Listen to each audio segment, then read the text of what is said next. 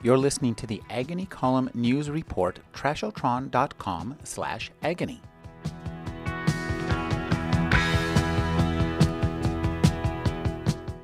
The new book by Lauren Rhodes is 199 Cemeteries to See Before You Die. Thank you for joining me, Lauren.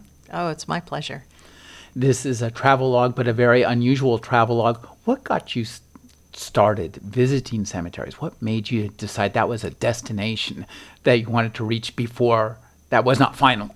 Well, it's one of those things where, I started by accident, and I'd visit one cemetery, and then that would lead me to, maybe I ought to see something else. And it got to the point where I was writing a column about visiting cemeteries. And I realized, there's a whole lot of history I haven't seen yet. So my husband and I took a trip at one point where we saw 17 cemeteries in 11 days and, tick things off the list. So now my list keeps growing at the bottom because as I travel, people say, you're coming to my town, here's a cemetery you should see. I was amazed by the variety of cemeteries and the variety, I guess, of what I would call secondary uses. I mean, some of them are parks, some of them are museums, some of them are monuments. Talk about that kind of variety and the power of cemeteries to preserve land for a purpose maybe slightly other or more than just burying people. One of the things I find really fascinating about the Old City Cemetery in Sacramento is that it has an antique rose collection. Wow. Where people were originally buried in the 1880s with a rose bush on their grave, and the climate is really good for roses. So these are roses that don't exist anywhere else anymore, that they've been grafted and bred and all of that. So we have our current hybrids, but the original rose bushes still exist up in the Sacramento Cemetery. I think that's amazing. But who knew that a cemetery would be essentially a museum for antiquated rose varietals? Yeah. Well, and there are cemeteries in Kansas and Oklahoma where the prairie grasses are allowed to grow. I think there's one also in St. Louis, Bellefontaine in St. Louis has a prairie section. The prairie has been wiped out, grazed to death, and the Dust Bowl and all of that, completely destroyed the prairie. But these prairie grasses still exist in the cemeteries. So, at some point, maybe we can. It's a cemetery for old America as opposed to just humans. I think that when I look at a cemetery, I had never thought about this until I read your book, but cemeteries are essentially libraries. Chock a block with stories. And I think that the one takeaway of this book is 199 stories, each of which probably has 1,099 stories within it. Well, and it's just a drop in the bucket. 199 cemeteries seems like a lot, but it's not. I could easily have done 1,000 cemeteries. You maybe couldn't see them all before you died, unless you've got to start on it now, but there's so many places where I had to make hard choices. I could only have 6 cemeteries in California. California's huge, and our history is fascinating, and so I leave a lot of things out. Will there be 199 more cemeteries? Oh, I hope so.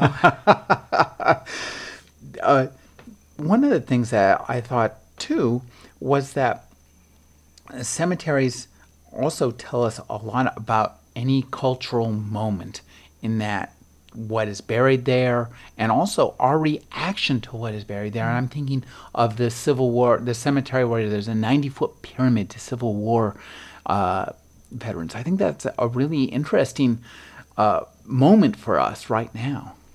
Well, and things that continue to exist in cemeteries that make you wonder. You really wish it wouldn't. You don't want to be reminded of some of that stuff, too. In Metairie Cemetery in New Orleans, there's a monument to the Army of Northern Virginia, which was the Confederate Army. And it has a huge column, and on top of it is a statue, and it still has the shadow of letters that mark it as the grave of Jefferson Davis. Jefferson Davis hasn't been there in almost a century. He was moved to the Hollywood Cemetery in Richmond, Virginia.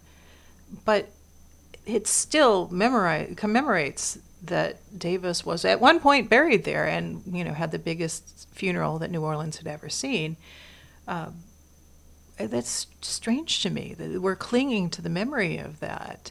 Even as New Orleans is taking down its Confederate monuments now, that still exists in the cemetery, and it still gives you food for thought, to stand there and wonder why that memory is so important to hang on to. Memories in South America, too. I mean, when I was thinking of all you have to do is see the location is Medellin, Colombia, and you think, oh my God, there's a war going on there, never declared, but a lot of bodies. Yeah, the cemetery in Medellin was fascinating. Once I started to research it, there's a whole series of graves that are built in the 80s during the worst of the drug war, and they have aluminum siding and sliding glass doors, and they're basically people's houses in miniature, because that was the culture of the time. That was where these drug lords wanted to, put their money where they could be remembered.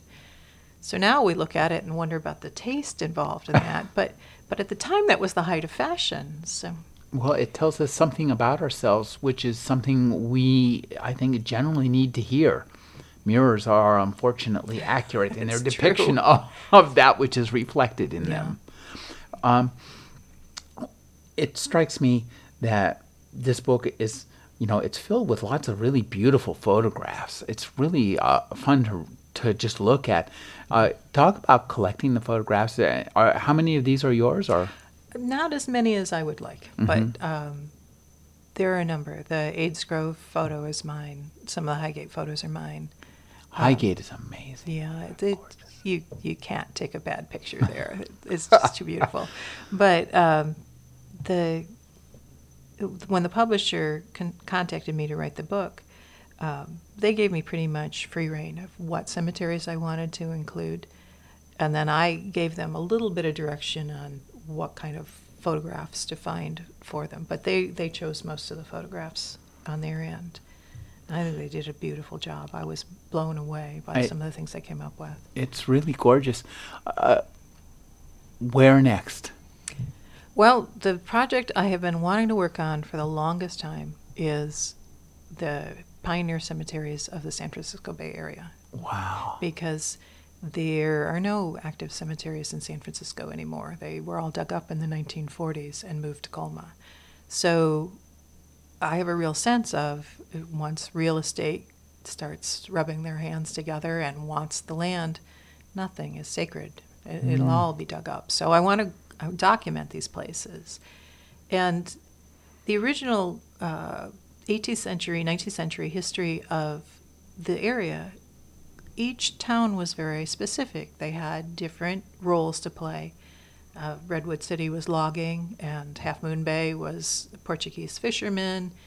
And these things are reflected in their pioneer graveyards. You can find epitaphs in Portuguese in Half Moon Bay, and you can find lumbermen's graves in Redwood City. And I think that's really cool. Now in our homogenous 21st century world, it's cities from the tip of the peninsula all the way down. But back then, every little city, every little town had its own character, and I want to record that. That's my plan. The new book by Lauren Rhodes is 199 Cemeteries to See Before You Die. Thank you for joining me, Lauren. Oh, it's been a pleasure. Thank you.